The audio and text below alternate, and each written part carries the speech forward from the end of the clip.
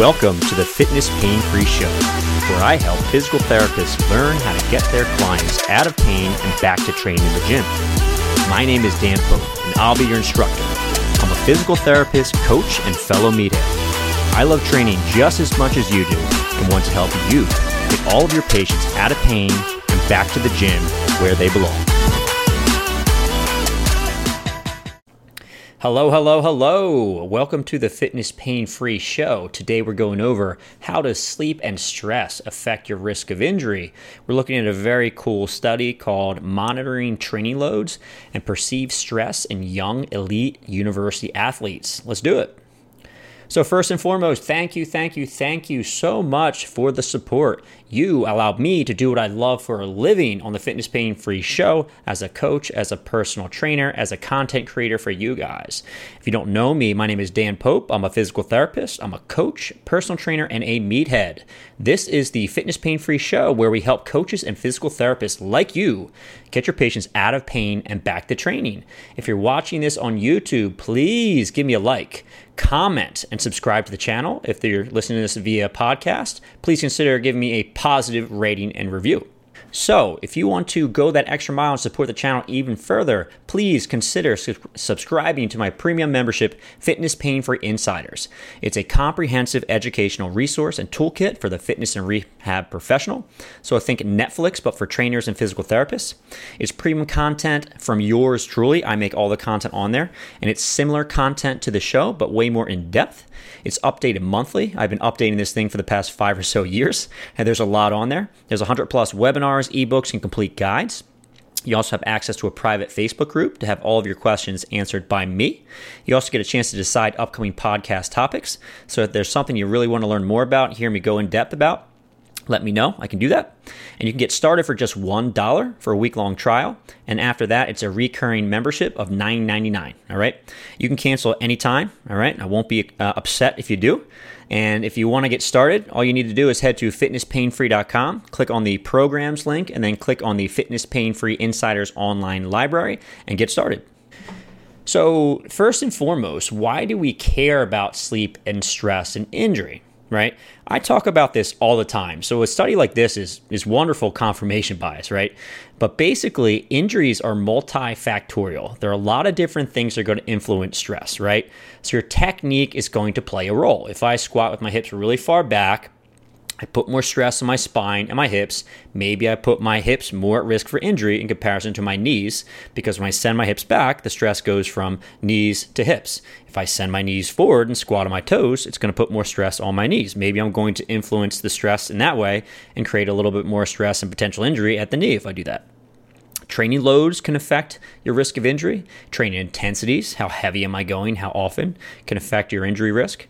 Your preparation, right? So if you're strong, maybe that's protective. So in the patellofemoral pain world, if you have strong quads, it's a little bit protective against injury, right? How about fitness? If you have a really high VO2 max, you're less likely to get hurt via Tim Gabbett's research from preseason to in-season, right? On top of that, how about training age? So if you've been doing Olympic weightlifting for years, right, and then you go into a CrossFit gym, you're probably going to do pretty well with the Olympic weightlifting segment just because you're pretty good at it already, right? On top of that, psychology, sociology plays a big role. And what we're going to be talking about today is this recovery piece, right? So sleep, stress, and mood, and how that affects your risk of injury. And lastly, nutrition probably plays a big role, and then fatigue, right? And by fatigue, I mean basically how you feel towards the end of a training session or at the end of a training cycle, right? Maybe you had a really tough training cycle and you're maxing out at the end of, let's say, 3 months, and your body's just beat up. Maybe a little more at risk of injury at that point, right? So why else? So there is kind of this public perception, the injuries that happen maybe just for one or two reasons, right? And it's our job as clinicians and coaches to educate folks, right? To let them know that it's a little more complex than that. And you probably want to look at a variety of different things if you want to reduce your risk of injury, right? So there are these folks out there that believe technique is everything, right? I have people tell me all the time, I think my technique was a little bit off and then I got hurt. And that might be a mother of newborn twins who hasn't slept in the past 6 months, right? So if you start asking them a few questions about, well, how's your sleep been recently? How are your stress levels? It's probably poor sleep, right? And then stress levels through the roof. And it might not be that they actually had a technical problem, although maybe the technical problem was very small, but the stress is very high. And that's a real reason, right? And then also from a physical therapist perspective, I think sometimes we're biased, right? Some folks like pain science, some people like biomechanics, and then we're apt to think that those issues are going to be the cause of your problem just because we kind of like those or maybe believe in those, right? So it's important that we challenge our own biases and just understand that injury risk is multifactorial, and maybe the thing that you like treating the most isn't the real problem, right? I've heard some physical therapists say, okay, well, the reason why you have neck pain is because you aren't sleeping enough. We need to get better sleep so that you're not going to hurt. And maybe that's part of it, but that also could be the athlete that goes in the gym and does handstand push-ups. And at the bottom of every single handstand push-up, they're smashing their head against the ground, right, and hurting their neck. And the real reason might be completely biomechanical because they have zero control and they're smashing their head. And I know this sounds silly, but I've seen this a lot, right? You see folks that have, let's say, neck pain, and you ask them a bunch of questions, and it does potentially look like they're overstressed, right? Have too much going on in their life, and they need to manage some of that. But then lo and behold, you watch them train, and they're smashing their head into the ground every time they do a handstand push-up. So we have to be kind of good detectives and figure out these real reasons for injury, right? And then lastly, I think that we just have to be objective generally. And this is hard to do because a lot of these things are subjective in nature. Like, what is your perception of stress, right? What is stressful for one individual might not be as stressful for another, right? Then lastly, we have to make sure that we triage these things, right? Because if you have an individual in front of you that's a stress ball, that's not sleeping, has terrible technique, is super inconsistent with their training, there's a lot of variables that are going to influence the risk of injury, and we probably have to do a good job of triaging what are the most important ones to try to tackle and go through that list so we can get them better over the course of time. All right? So introduction to the study we're going over. This is called Monitoring Training Loads and Perceived Stress in Young Elite University Athletes. And we'll talk about this a little bit later. I actually like that we were looking at an athletic population just because most of the folks that I work with, right, tend to be athletic people. As a person that loves training in the gym, maybe you're a recreational CrossFitter, powerlifter, strength and conditioning kind of focused individual, you may not be competing on a regular basis, but you kind of train like you could compete at some point. So I like that this study was in folks that like to work out hard, although generally speaking, the majority of people that you're working with might not be athletes, although they may be, all right? But I don't like these studies that look at sedentary folks because that's not the type of person I work with, right? The type of person that you are. So here's the basis. Physical stress is essential to get better, right? If I want to try to build my squat, deadlift, get better at a sport, I have to train. I need that physical stress. But if I do too much of that, that can also cause harm. It can cause an injury, right? Of course. And the other piece is that stress comes from other areas, not just physical stress. So you may have social stress, you have work-related stress, you have lifestyle-related stress, and athlete-coach relationship stress, right? And the highest stress in these university athletes, based on some of the research that this study was pointing to, is when athletes perform poorly, when they make mistakes, and when they perceive pressure from parents, coaches, and teammates. Now, I think this is really important, this perception idea. Like I said, the perception of stress is going to be very different from person to person. And the other thing is you can kind of coach someone not to care as much about what others think of their performance, right? So I think that's kind of an interesting point that some individuals have a really high regard to others in their life when maybe they don't need to have that, right? What other forms of stress are there? So there's academic workload stress, there's financial stress, and if we start to think about more stress in a regular population, work-related stress, that type of thing, although that's not as big in a university setting, right? So the thought is if you have a poor stress recovery balance, that's going to lead to a couple different things. So for one, a performance decrease. So if I'm doing too much and I'm not recovering properly, I might actually get worse, which is a big problem because the reason why you train in the first place is to get better. If you do too much, that may send you in the opposite direction. And the other piece is that may lead to more injury and also illness. And that's one of the things that this study is looking at.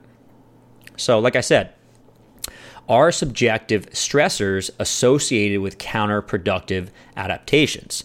So if I do too much stress, right, and we're looking at things like mood, perceived stress, sleep in this study, will that have a negative effect on my performance?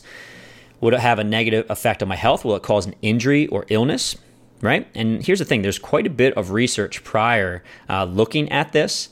The thing that's interesting about this study is that they looked over the course of 4 years, right? Pretty long period of time to see if there was a correlation.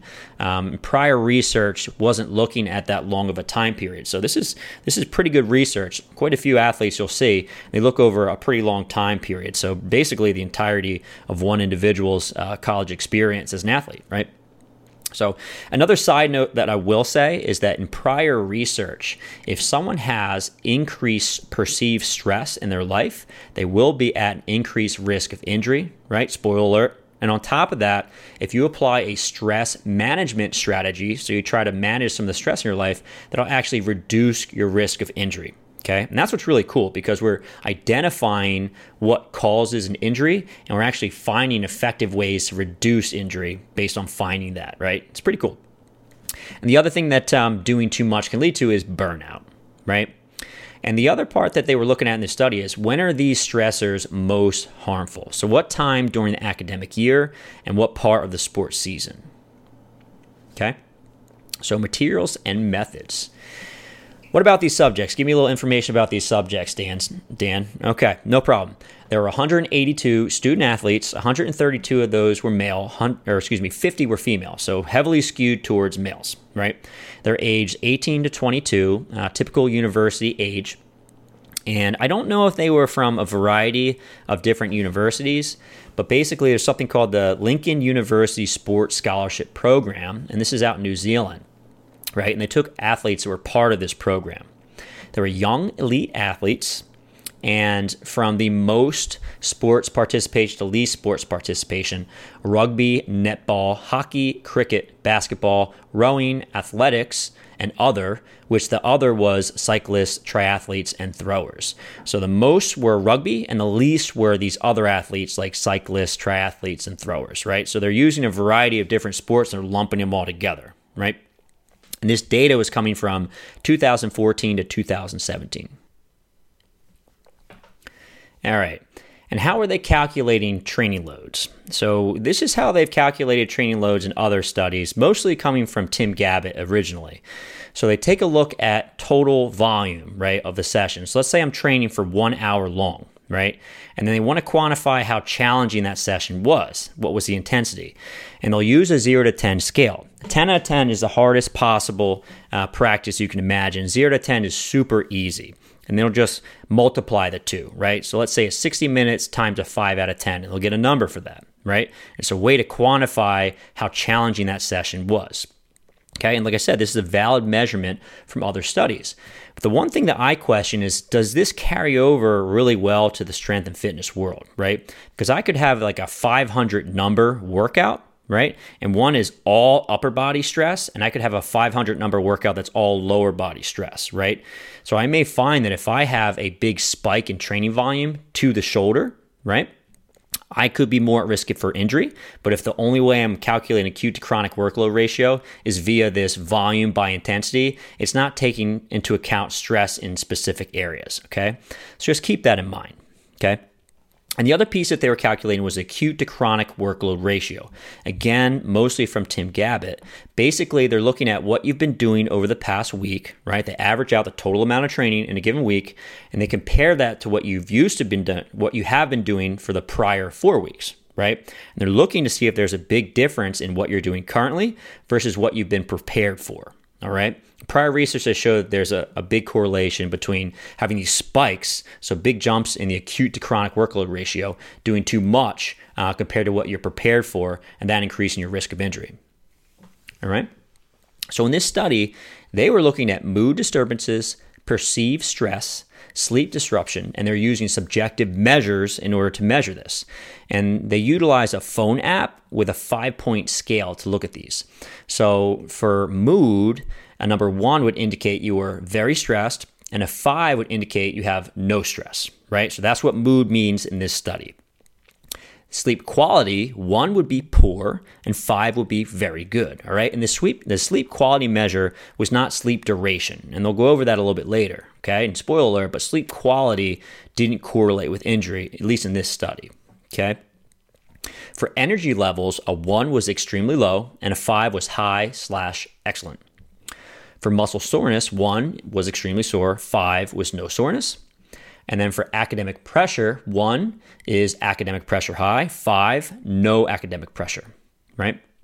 They calculated sleep duration in hours and minutes, and they also had a readiness to train number. And this was based on subjective measures of mood, state, sleep quality, energy level, muscle soreness, academic stress, and then they calculated the score. And this is a proprietary way of assessing stress. So they didn't really go into the specifics of how they did this, but that was another number they looked at. Okay. So how do they define an injury? Just because this is important. Injury definition is very different from study to study, right? At least in this study, the definition of injury was a physical complaint or observable damage to body tissue produced by the transfer of energy experienced or sustained by an athlete during training or competition, regardless of whether medical attention was received. And 70% of these injuries were diagnosed by a physio or a physician, which makes me feel a little bit better because a lot of the injuries in this study are actually quantified by an expert, right, as opposed to people deciding whether or not they have an injury. With that being said, in other studies, they'll quantify an injury based on maybe time lost from sport. That wasn't the case here. So it would have been nice if they broke that down a little bit more so. And what you'll see later on is that they had a pretty high risk of injury, and maybe that's because of the injury definition. I'm not really sure. An illness was defined as a physical or psychological complaint or manifestation by an athlete not related to injury, causing an impairment in competition or training, regardless of whether the athlete received medical attention. Okay, so you got sick. What were the results of this study?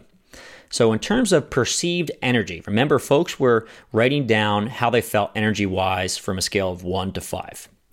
So perceived energy started high at the start of a school year, right? You're fresh, you're going right back to school for the first time, and it dropped throughout the semester, and it recovered during holiday breaks, right? And it was particularly low during the first exam period. And that kind of makes sense. When you have an exam, you're probably going to be a little bit tired. You're studying a lot. How about muscle soreness? It was highest at the start of the year. And I'm guessing this is because the start of the year was the preseason, and this is when people are coming back and just training a lot. And the other part is that it gradually increased throughout the semester, which is a little confusing to me because if it was highest during the start of the year, it doesn't make sense it would go higher, right, throughout the semester. But that's what the study said. So I'm a little confused. But what's kind of makes sense is that it recovered during breaks and holidays. And this is really a trend you're going to see across all of these, right? You have a break and things get better, right? Mood scores and perceived stress. So the best mood scores, right, the lowest stress, was at the start of each semester. So before everything got started rolling, mood was very high, right? And the scores were worst at examination periods, and they recovered during holidays and times off. Okay? How about sleep quality? Sleep quality was highest in times of low stress, basically mirrored mood scores. They were worst around exam periods, and they recovered during holiday and break. How about sleep duration? So sleep duration mirrored sleep quality data. And basically, it was best during holidays and breaks, right? When people don't have a whole lot going on. And lastly, perceived academic stress was worse during final examination periods. And that makes sense. You got to get ready for your exams. So, what were the predictors of injury? Measures of mood, energy, academic stress, sleep duration, all predicted injury. Pretty cool, right? Lower levels of mood, sleep duration, and academic stress, or lower levels of energy were able to predict injury. And here's what they found. In terms of mood, for every unit decrease in mood, and remember, it was from 1 to 5, you had a 10% increase in injury risk. Okay? Pretty interesting. So if you had a 5-point difference, that might be a 50% increase in injury risk, which is, reasonable. That's kind of interesting. You can see that, right? Makes sense to see that number. And for every unit decrease in sleep duration, you had a 6% increase in injury risk. Now, they didn't go into this because a unit decrease in sleep duration doesn't make sense. Was that an hour? Was that 30 minutes? Was that 1 minute? They didn't expand, so I'd probably have to reach out to the authors to see what they were talking about there. But for every unit decrease in sleep duration, they found it was about a 6% increase in injury risk. When I went back and looked into this, it looked like a unit was maybe like 20 minutes or so, but it's just hard to tell based on the data they gave us. For every unit increase in academic pressure, that was a 9% increase in injury risk, which is very interesting, right? So mood, sleep, and academic pressure all are going to substantially increase your risk of injury. So what do they find? Basically what I just said. Mood, sleep duration, but not quality, all right? The quality did not correlate with injury. And academic pressure were the strongest contributors to injury. Okay? How about injury and illness? So this is what was kind of interesting to me. The overall incidence of injury and illness, so they combined injuries and illness together, okay? The incidence was 15.6 plus or minus 3.9 injuries per 1,000 hours of training, okay? So if you followed any of my lectures on injuries in the fitness world, strength and fitness world, a lot of that is showing an injury risk around 3 injuries per every 1,000 hours of training. So quite a bit less in comparison to what they were seeing in this study, right? If you take the illnesses out of this equation, there are approximately 14 injuries for every 1,000 hours of participation, right? The incidence of injury was higher over the preseason, so that's up to week 6. So basically, when you start the preseason up to week 6, the rate of injury was much higher, actually 30.7 plus or minus 3.9 injuries per 1,000 hours of training. And after the preseason, it dropped down to 10.3 plus or minus 1.9 injuries per 1,000 hours of training. And that was for any other time during the rest of the year. So basically, the preseason was about 3 times more likely to give you an injury in comparison to the rest of the season. And this makes total sense to me. I see this all the time in most sports, right? I think high school might be one of the worst, but you have a whole bunch of athletes that really are not prepared for a given sports season. And then the coaches feel they have to get these athletes in shape. So they take a bunch of people that are out of shape and they just try to whip them into shape by doing way too much, right? Which may actually get people in shape, right? I'm not trying to deny that. But the other part is that the risk of injury goes way up, all right? And here's some pretty clear evidence to show that. You're taking athletes that aren't prepared for something and you're throwing way too much at them to get them in shape, and the risk of injury skyrockets with that, okay? Coaches need to understand that they're doing that, if that's what they're doing with their athletes, okay? Illnesses accounted for approximately 14% of the loss of training. Illness was highest during times of highest stress, and that was just before and during semester 1 examinations. Okay, makes sense. So how about training loads and risk of injury? So a sudden increase to an acute to chronic workload over the first 9 weeks of preseason was associated with an increased incidence of injury and illness, right? And we just saw that in the prior slide. Basically, you were 3 times as likely to get hurt in preseason than the rest of the season, all right? And this probably does represent a pretty big jump in acute to chronic workload ratio, because I imagine a lot of those athletes were not preparing as well as they should in their off season, and then the preseason was just a lot more than what they're prepared for, right? This was also kind of interesting. During the competitive season, increases in training loads resulted in no further increases in the incidence of illness or injury. So basically, throughout the rest of the training year, if you had a spike, that didn't increase your risk of injury, right? And part of the thought for that is that maybe fitness is protective. Maybe once you build up a certain amount of fitness, then you're going to be protected against those spikes. So maybe that's what's going on. The other thing that's interesting is that, at least because of Tim Gabbett's research, this acute to chronic workload ratio has become so popular that people kind of think it may be the be-all, end-all of injuries. And here's the thing, maybe it isn't, because what we just found is things like stress and mood are actually pretty good predictors of injury, whereas acute to chronic workload ratio is not a great predictor of injury, at least when someone's already in season, right?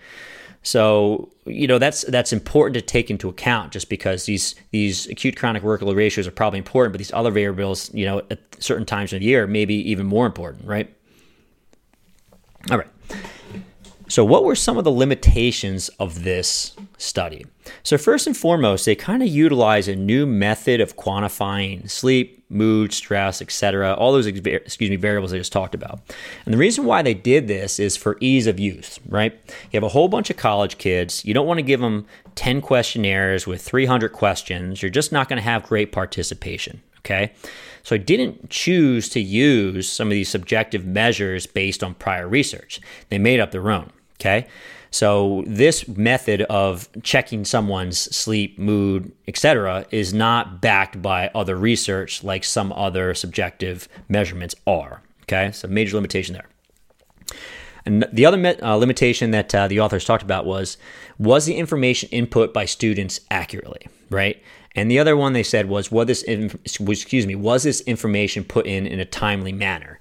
So basically, they're relying on the students to be good at putting in accurate information, and maybe they aren't. I don't know. They're just assuming that the students are potentially doing a bad job, right? The other big limitation, and I think this is going to be really important for our discussion, basically, is that they used elite athletes, right? They're looking at people that were 18 to 22 years old in very particular sports, right? Is this applicable to other populations? So how about less elite people? Is it going to be more applicable in older folks, right? Folks that I tend to work with. How about younger folks, younger than this, right? How about varied stressors, right? So academic stress is going to increase your risk of injury. Well, how about work stress, right? Life stress. How about those variables? So we don't really know. I thought this was a phenomenal study, and I thought it had some really good clinical takeaways for us.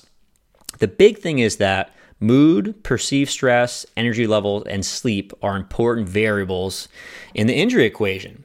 And if you're, let's say, a coach, they're worth monitoring over the course of a season, right? And they're also probably worth investigating as a physical therapist. So when someone comes through the door and you're trying to treat whatever problem they have and you're not having success, or someone has recurrent injuries, it's probably worthwhile to figure out why this is going on. And really, this perceived stress, mood, energy level, and sleep stuff could be one of the major reasons why people keep getting hurt in the future. And if we don't address those, then sometimes people might not get to the point where they can train without hurting themselves again, right? So I've made a bunch of other videos about this in the past, but I'll kind of go over what I tend to do as a clinician. I do this for my own training, and then I also try to give it to my athletes over the course of time. Like I said, especially if we're not making the progress that we want, all right? I will say it's not perfect. This is all anecdotes from myself. I don't have any research on this. That's just my interpretation of the literature, trying to kind of put that into my training and other people's trainings to keep them a little bit safer, right? I collect a lot of data about my training, right? And every single day before I train, I give myself a readiness score, all right? Now, this number isn't perfect, but it's really easy to quantify. I've had some folks use, let's say, heart rate variability, like a Whoop strap, okay? You have some individuals that might use grip strength to see your readiness. But basically, you're trying to figure out your mood, your level of energy, your stress, and factor that all into how you feel right at the moment, okay? And you factor that on a scale of 0 to 10. And for me, on average, I'm about a 6. If I'm a 7 to 8, I am dying to train. If I'm a 4 to 5, I'm feeling pretty beat up and run down, okay? I also try to write down my sleep duration. How much sleep did I get? 7.5, 7, 6, 6.5. I'm a newer dad, so my sleep is more variable now. And I think that's an important thing to note, right? The other thing that I write down is my nutrition. And I'll write down my calories and a little bit about my hydration status, right?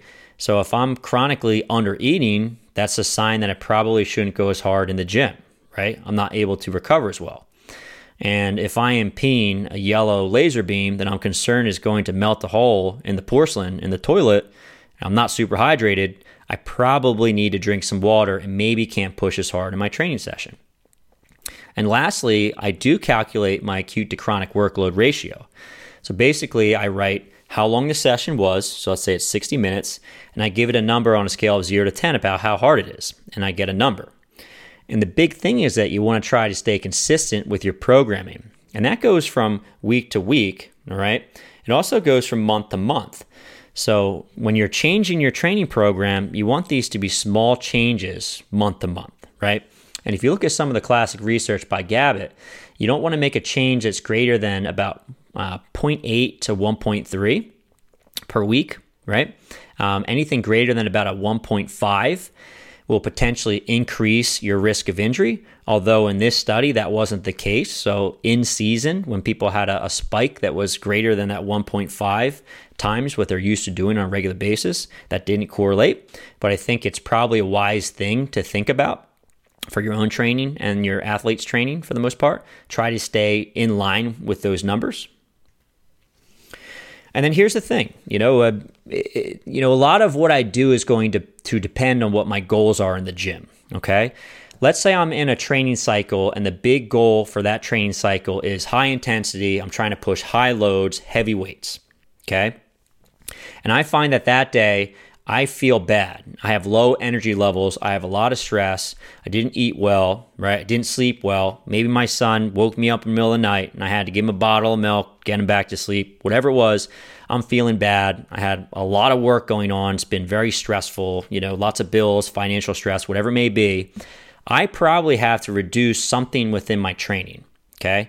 If the goal is high loads for the training cycle, I might start cutting out sets, right?